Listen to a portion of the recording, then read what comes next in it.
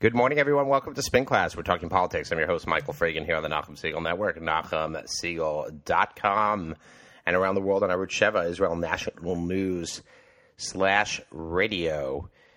And thanks for listening. Another morning of political talk. And as we get into the critical month of October, we look at elections as being November. Of course, they're early November, so October is crunch time. And, of course, in our community also comes with the late Yontif season, late in the election cycle, and which is, of course, adds its own dynamic as we try and pay attention to both our spiritual matters as well as the political matters going on around the country. And we see ourselves actually in a pretty predictable electoral map from the presidential perspective here. We had this idea that the Trump candidacy, that Trumpism, that Trump was going to rewrite the electoral map. He was going to put states that had never been into play as if they were now bringing those Reagan Democrats home, as he was going to rewrite the map. That Pennsylvania and Michigan, Wisconsin, the upper Rust Belt, where they're going to go into the red column where they hadn't been for many cycles. And yet we now see that the battlegrounds have, in effect, in a little bit, now shifted to predictable, traditional types of battlegrounds where the Republicans have must-win states in order to win the presidency. Donald Trump must win Florida. He must win Ohio. There is a strategy that certainly is possible that he doesn't win Pennsylvania and can still win the presidency. There are some interesting states as well right now that seem to be coming into play because of the relative strength of Gary Johnson, the Libertarian candidate. We'll get to that in a... let's just get to that now. Let's just talk about Gary Johnson for a second, because people out there, people ask me who I'm supporting, and I don't like to throw it here on the show because this is not about me. This is about politics, and my personal opinions. I try not to necessarily get in the way of the way I think and analyze and try and pontificate. That's kind of what I'm doing. Pontificate with regard to the election, and. I've talked about Gary Johnson to people. I've said I'm not a Clinton supporter. I'm not a Trump supporter. I think I've made that pretty clear. In fact, I do value the listener feedback out there. And certainly gotten a lot of it with regard to Trump. People think I'm too anti-Trump. I don't really think I'm sufficiently anti-Clinton as well. I'm just feel that Trump has a lot of flaws, and there's nothing wrong with pointing out the flaws. I think he has particular flaws on the political side as well, where he's just running a poor campaign. Everybody feels that, well, he's surprised. He's surprised all the critics. The bar is set very low for Donald Trump in general. I mean, even if you look at the expectations with regard to the debate, it was like, can he stay calm for 90 minutes, and therefore that would be a win for him? Well, yeah, no, he didn't stay calm. He did get unhinged, and so therefore he failed even that low bar. But let's just take that aside. I'll get to that in a little bit later. Let's save that thought for a second, with specifically with regard to Donald Trump after we finish this one. Gary Johnson. So Gary Johnson, Libertarian candidate, has done better so far, at least in polling, than any Libertarian candidate any third-party candidate has done since Ross Perot. And if you remember, back in 1992, George H.W. Bush versus William Jefferson Clinton and Ross Perot. And William Jefferson Clinton did not win a majority of the vote. He won a plurality of the vote, but he won the Electoral College, became president because Ross Perot was in there and took a lot of votes from George Bush 41. That would be H.W. Bush.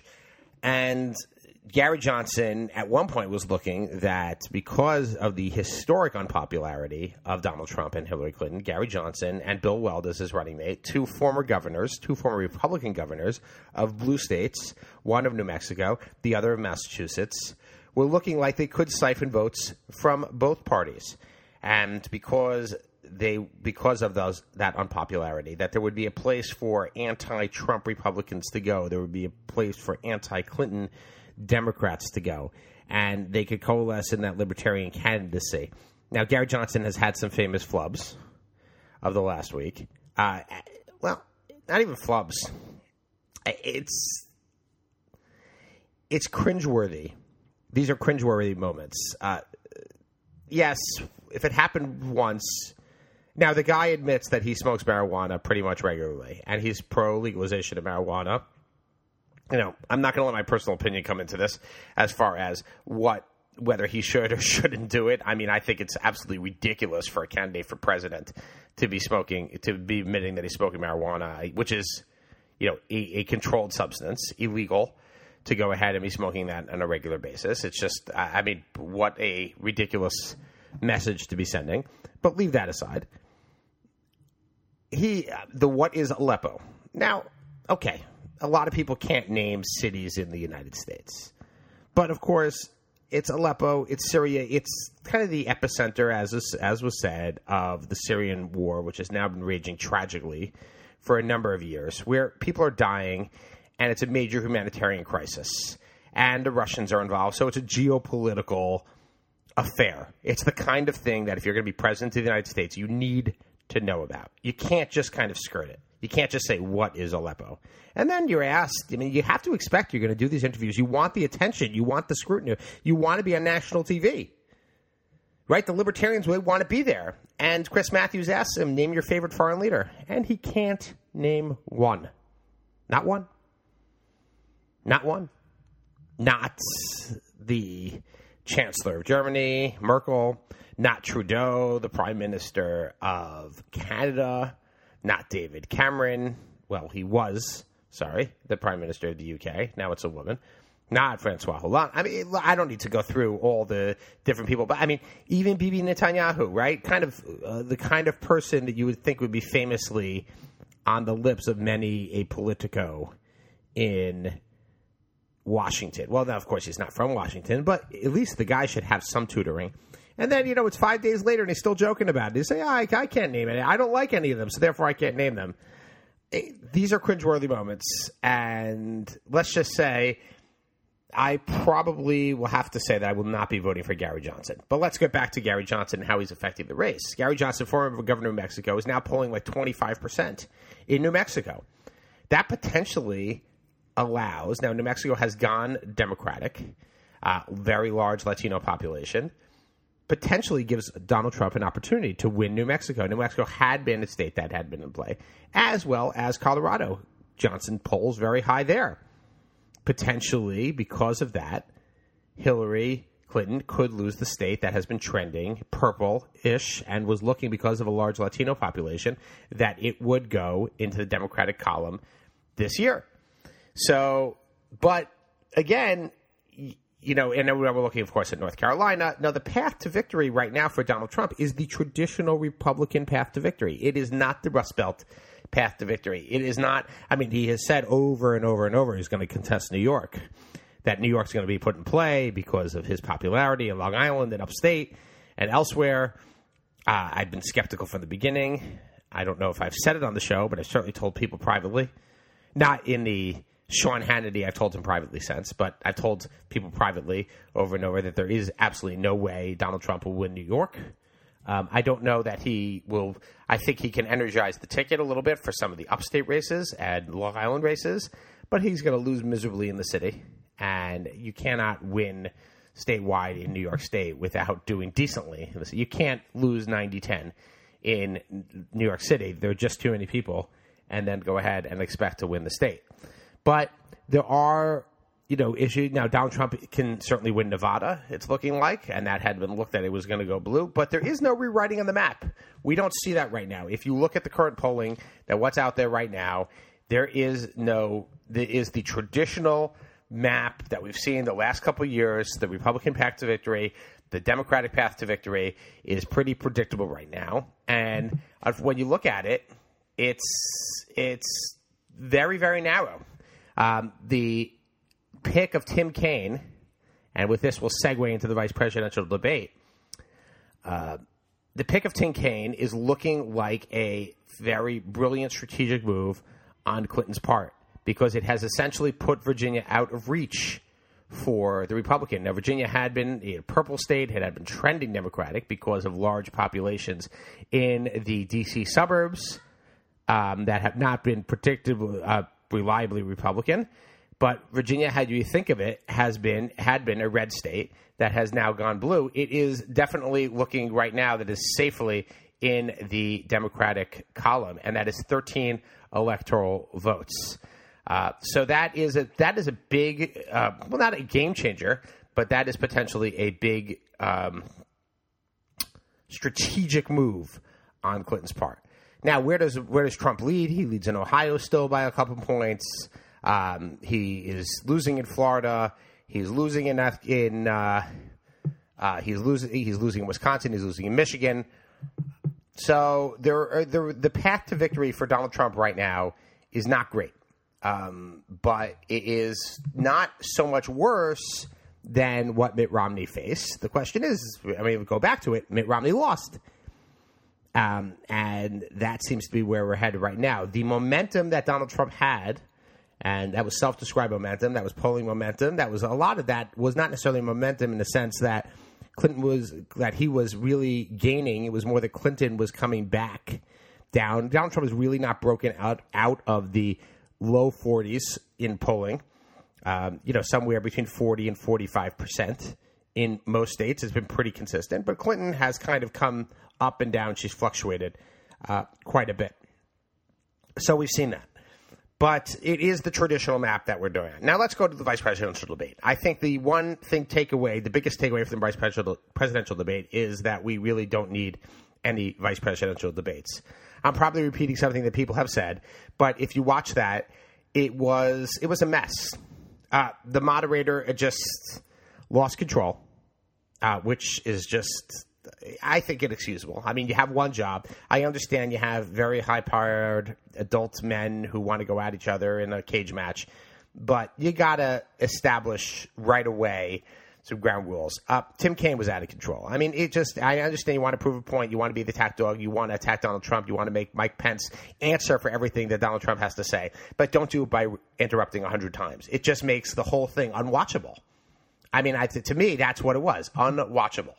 It was just, it was a little bit excruciating. I have to, it just because there were times you couldn't hear the two of them. And, if you want to make Mike Pence look really good, just keep interrupting him and make yourself look bad. And that's kind of essentially what we went through here. So that, to me, is the biggest takeaway. I think Tim Kaine did get a lot of things on the record. He's going to say, well, Mike Pence lied over and over about Trump's policies. But in effect, he didn't get his message across. And it's hard to say that that is where that Donald Trump is going to respond to him, because on a style perspective, forget about the substance perspective, he was so off, and a lot of people saw him as being off and hyper and aggressive, that I don't think it just did well for the message itself. So let's talk about what Mike Pence did rather skillfully and artfully, and I would say with great Midwestern calm demeanor, folksy demeanor, kind of won over the audience, at least won over me, just by kind of staying even-keeled, whereas Tim Kaine, as I said, was kind of hyperventilating.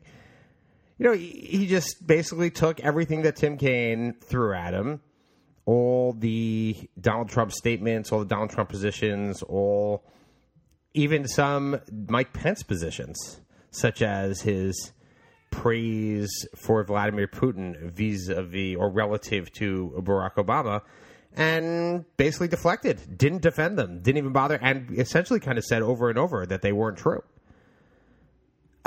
It's as if the Pence was kind of running on his own ticket. It was quipped that Mike Pence and his imaginary running mate, because clearly his running mate was not Donald Trump, and that was the feeling that you got, is here's Mike Pence running for president in 2020, or trying to run for president in 2016, at least making a lot of Republicans feel, oh, here's a Republican. Here is a guy who's actually a Republican, a conservative, running for president.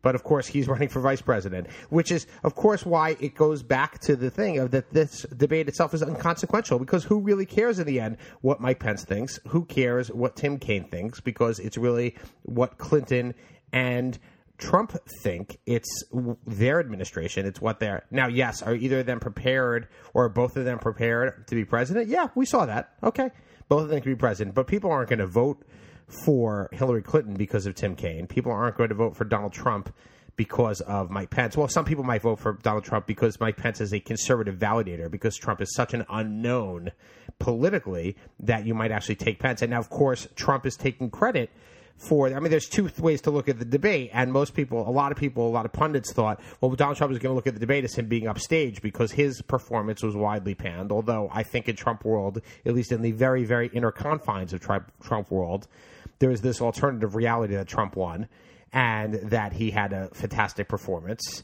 And I concede he had a great performance for the first 20 minutes, but the debate lasts another hour and 10 minutes past that, and after that, he was horrific. But the fact is here that Mike Pence didn't, from my perspective, didn't say to me, okay, Donald Trump is a great candidate, Donald Trump should be president. He actually came to me explained to me in a lot of ways why Donald Trump should not be president. Because he contrasted essentially his imaginary running mate, who espouses a lot of positions that I am in agreement with, particularly with regard to foreign policy, with regard to Russia, with regard to Syria, with regard to Israel and the Middle East and nuclear nonproliferation. He basically said, what are you, crazy? Of course we don't believe in nuclear proliferation. We're not going to give nuclear weapons to Saudi Arabia and to South Korea and Japan. But of course Donald Trump did say that. And he refused to be caught up in anything that Donald Trump said. So the imaginary running mate of Mike Pence is actually a guy I could support. But unfortunately, the imaginary running mate of Mike Pence is not Donald Trump. Now, there's two ways, of course, that Trump can look at this, as I said. You know, you can look at this as that Mike Pence upstaged me. He ended up looking really good, therefore the ticket looked really good. And Trump can look at this as saying, I'm sorry, not that he upstaged me. He actually augmented me. And Donald Trump says, here, this is my first hire, as he has gone out and says, see what a great hire I did. I hired great people. And this has been the argument that a lot of Trump supporters have. And I think it's actually a valid argument in certain ways to say, well, Trump might not be the most qualified. He's certainly not the most polished. He certainly doesn't know what he's talking about. He doesn't do his homework. But he hires good people. He's always hired good people, and that's why he's successful, because he surrounds himself with good people. Now, I think Mike Pence is a good, as we talked about, when I talked about before, strategically, that Tim Kaine was a good running mate for Hillary Clinton by putting Virginia that much more out of reach for the Republicans. Mike Pence was a good strategic hire, much better than Newt Gingrich or Chris Christie, because Mike Pence is of a different mold, clearly, who actually inspires some confidence, who is able to engender a adult approach to politics, to leadership, to the presidency, to Washington, but in a sense, he's the anti-Trump in so many ways, because people who are supporting Trump want for lack of a better word, they want the freak show. They want the circus. They want the craziness. They want the guy who goes he's the bull in the china shop. He breaks everything because everything they feel is hopelessly broken, and somebody's got to go around and break it. And you didn't get that from Mike Pence at all. So there's this contrasting style. Now, of course, the other side is, of course, that it was rumored and, of course, rejected. And, I don't know, these sources that are out there that Donald Trump was livid, that Mike Pence refused to defend him. And he kind of went his own way, and he was campaigning for Mike Pence 2020. And that's been the chatter out there over and over, that's what's going on, and therefore that has led to turmoil. I don't know. I mean, look, that's not going to be determinative here in whether this presidency is won or lost, because when it comes down to it, these are very well-known figures. It's not that people don't know who Donald Trump is, that people don't know. Well, people don't know necessarily who Donald Trump is, but people don't know the Trump. People don't know Clinton. They do. They know these people. At least in their minds, they have this version of them that's out there. Now, let me get to some listener feedback. I talked about that earlier, this idea that I'm hopelessly anti-Trump, and I spend 95% of my time knocking Trump, and I take that seriously, and I want to address that for a second, because as I said, I think I said it last week, Trump is an unknown quantity. We don't know that much about him. He doesn't have a record. We don't know. I mean, for example, everybody just has this assumption that Trump is better for Israel. And he's going to be better for Israel because Hillary couldn't possibly be worse. Well, I don't buy that at all. I mean, I don't even think that's a good argument because, number one, Hillary's not Barack Obama. And, of course, you want to make the Democrat-Republican thing, but Trump is not a traditional Republican. He doesn't have any support in the foreign policy of establishment of the Republicans that bedrock support for Israel is. The pro-Israel intelligentsia, if you will, is not supportive of him. They're not part of his team. So there is nothing that leads me to believe that a person who basically says, hands off Syria, we're not going to do anything on Syria, let them fight it out, that type of what I believe to be reckless foreign policy and is going to be ultimately better for Israel or not. I mean, he could, there was a point in the campaign, everybody should be reminded, he didn't know the difference legitimately between Hamas and Hezbollah. That's a problem. I mean, that's a problem for me as a pro-Israel person. But it's not, but the knee-jerk reaction that automatically Trump is better for the Jews, leave the anti-Semitism thing aside, which I find profoundly troubling. And I think all Jews should be very troubled by it. Just this inability to wholesale reject the anti-Semitic support that he has. But, we'll leave that aside. I just want to... The reason that I spend time talking about Trump is because there is a phenomenon going on with regard to Trump. The fact that he won the nomination is a quite incredible thing. But the fact that he also makes so many unforced errors when it comes to politics, they bear pointing out. Because in the end, we're talking about politics here. We're talking about how to win elections, how people should win elections, and kind of try and take a little bit of a deep dive into some of the intricacies there. That's why we talk about the electoral map, and that's why these things matter. We talk about whether, what things are going to move the needle. And like it or not, like Donald Trump or not, he is his own worst enemy when it comes to this campaign. He's his own champion, and it's totally propelled by his own personality, but he's also his own worst enemy at the same time. And, and in a certain degree, we've also seen here that Hillary Clinton's own worst enemy is Bill Clinton. Bill Clinton goes off message this week and talks about that Obamacare is it's crazy. It's the craziest thing ever. And you know what? He's right. I mean, people are particularly small business owners, are legitimately suffering under Obamacare now with the premiums and there's just the system. I mean, it's just a ridiculous system. It's a ridiculously constructed system. At least Bill Clinton is giving voice to what a lot of people feel out there. Now, I just want to, with regard back to Trump for a second, I want, I think it's instructive. We saw a video of a deposition with regard to the case, the hotel case, that Donald Trump is being sued by the restaurateurs who were supposed to be in his Washington, D.C. hotel. The hotel that he was that he's putting up, and they were being sued. There's a lawsuit going on. There was a video deposition of that lawsuit, and they actually asked him a couple questions that I saw on there, which I thought were pretty interesting. They asked him whether he prepared at all for the lawsuit. He said no. Did you read anything into the lawsuit? He said no. Did you speak to anybody in advance? Yeah, I spoke to my lawyer for a couple minutes on my way here. Now that almost seems like his debate prep, does it not? Does it not seem that, he spends almost... Now, he is an off-the-cuff, think on-the-fly type of guy, and a lot of people like that about them. But in the end, you kind of get the feeling that he's the guy who just doesn't believe in doing homework. He just doesn't like it. So therefore, let me figure out any way to get out of it, because I'm really smart, and I can figure out how to get out of it, and I'll just... and I'll wing it. And that's kind of the feeling that we could, that you get with regard to Trump on this. But I just, thought it was a little bit instructive. Let's just go to the taxes thing for a second, because the taxes bombshell that the New York Times did, I don't know if that is, the bombshell as far as not paying taxes.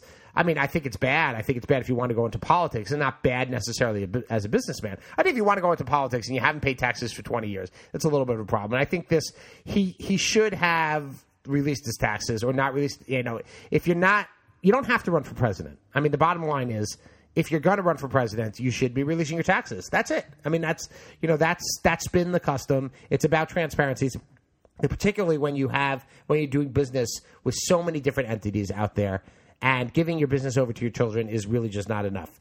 But what is striking about this New York Times story about the taxes, about the loss, is $1 billion in 1 year. I mean, $916 million. I mean, how does one do that?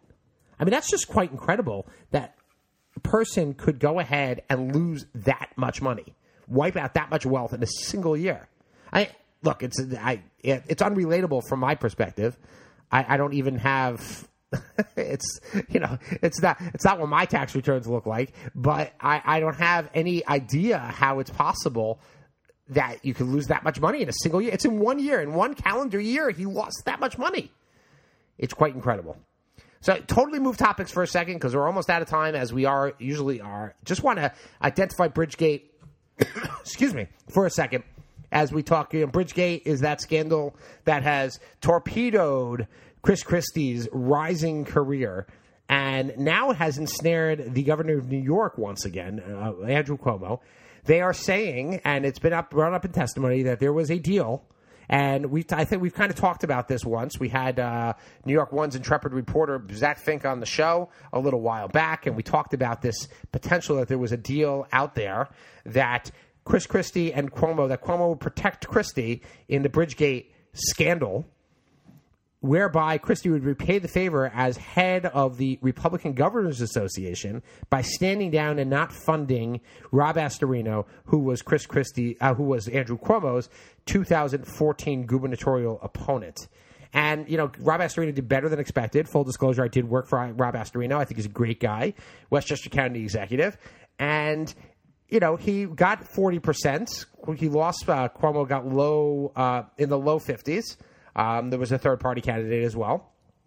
And, with another $10 million, I mean, Christie pumped a lot of money from the RGA into other races that were probably even as little winnable as New York. Although the RGA did have a good record in 2014 in electing some Republican governors in Maryland and Massachusetts, places where Republicans generally don't win. Perhaps that could have happened in New York also.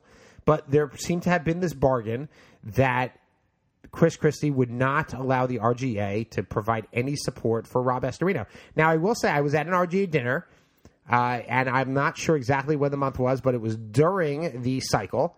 That would have been during the time, and Rob Astorino not only was not invited to the RGA dinner, as he would be as a candidate, Republican candidate running, they didn't even mention his name as a potential governor running for office, which is... they didn't even bother to talk about it when Christie was talking about the races that he was watching. So that kind of stuck with me. And yeah, I mean, of course, was there such a bargain? I mean, we might never know. I can't doubt that there's any trail with regard to this, but in the realm of supposition as well as conspiracies out there, it would seem plausible that this type of thing happened. And, does this happen in the dark arts of politics out there? Well, it's anyone's guess out there. I'm not going to throw any darts or point to any fingers. So that's it for another round of political talk here on the Nachum Segal Network. Stay tuned for Jew in the City Speaks with Allison Josephs, and a Gemar Chasima Tova to everybody.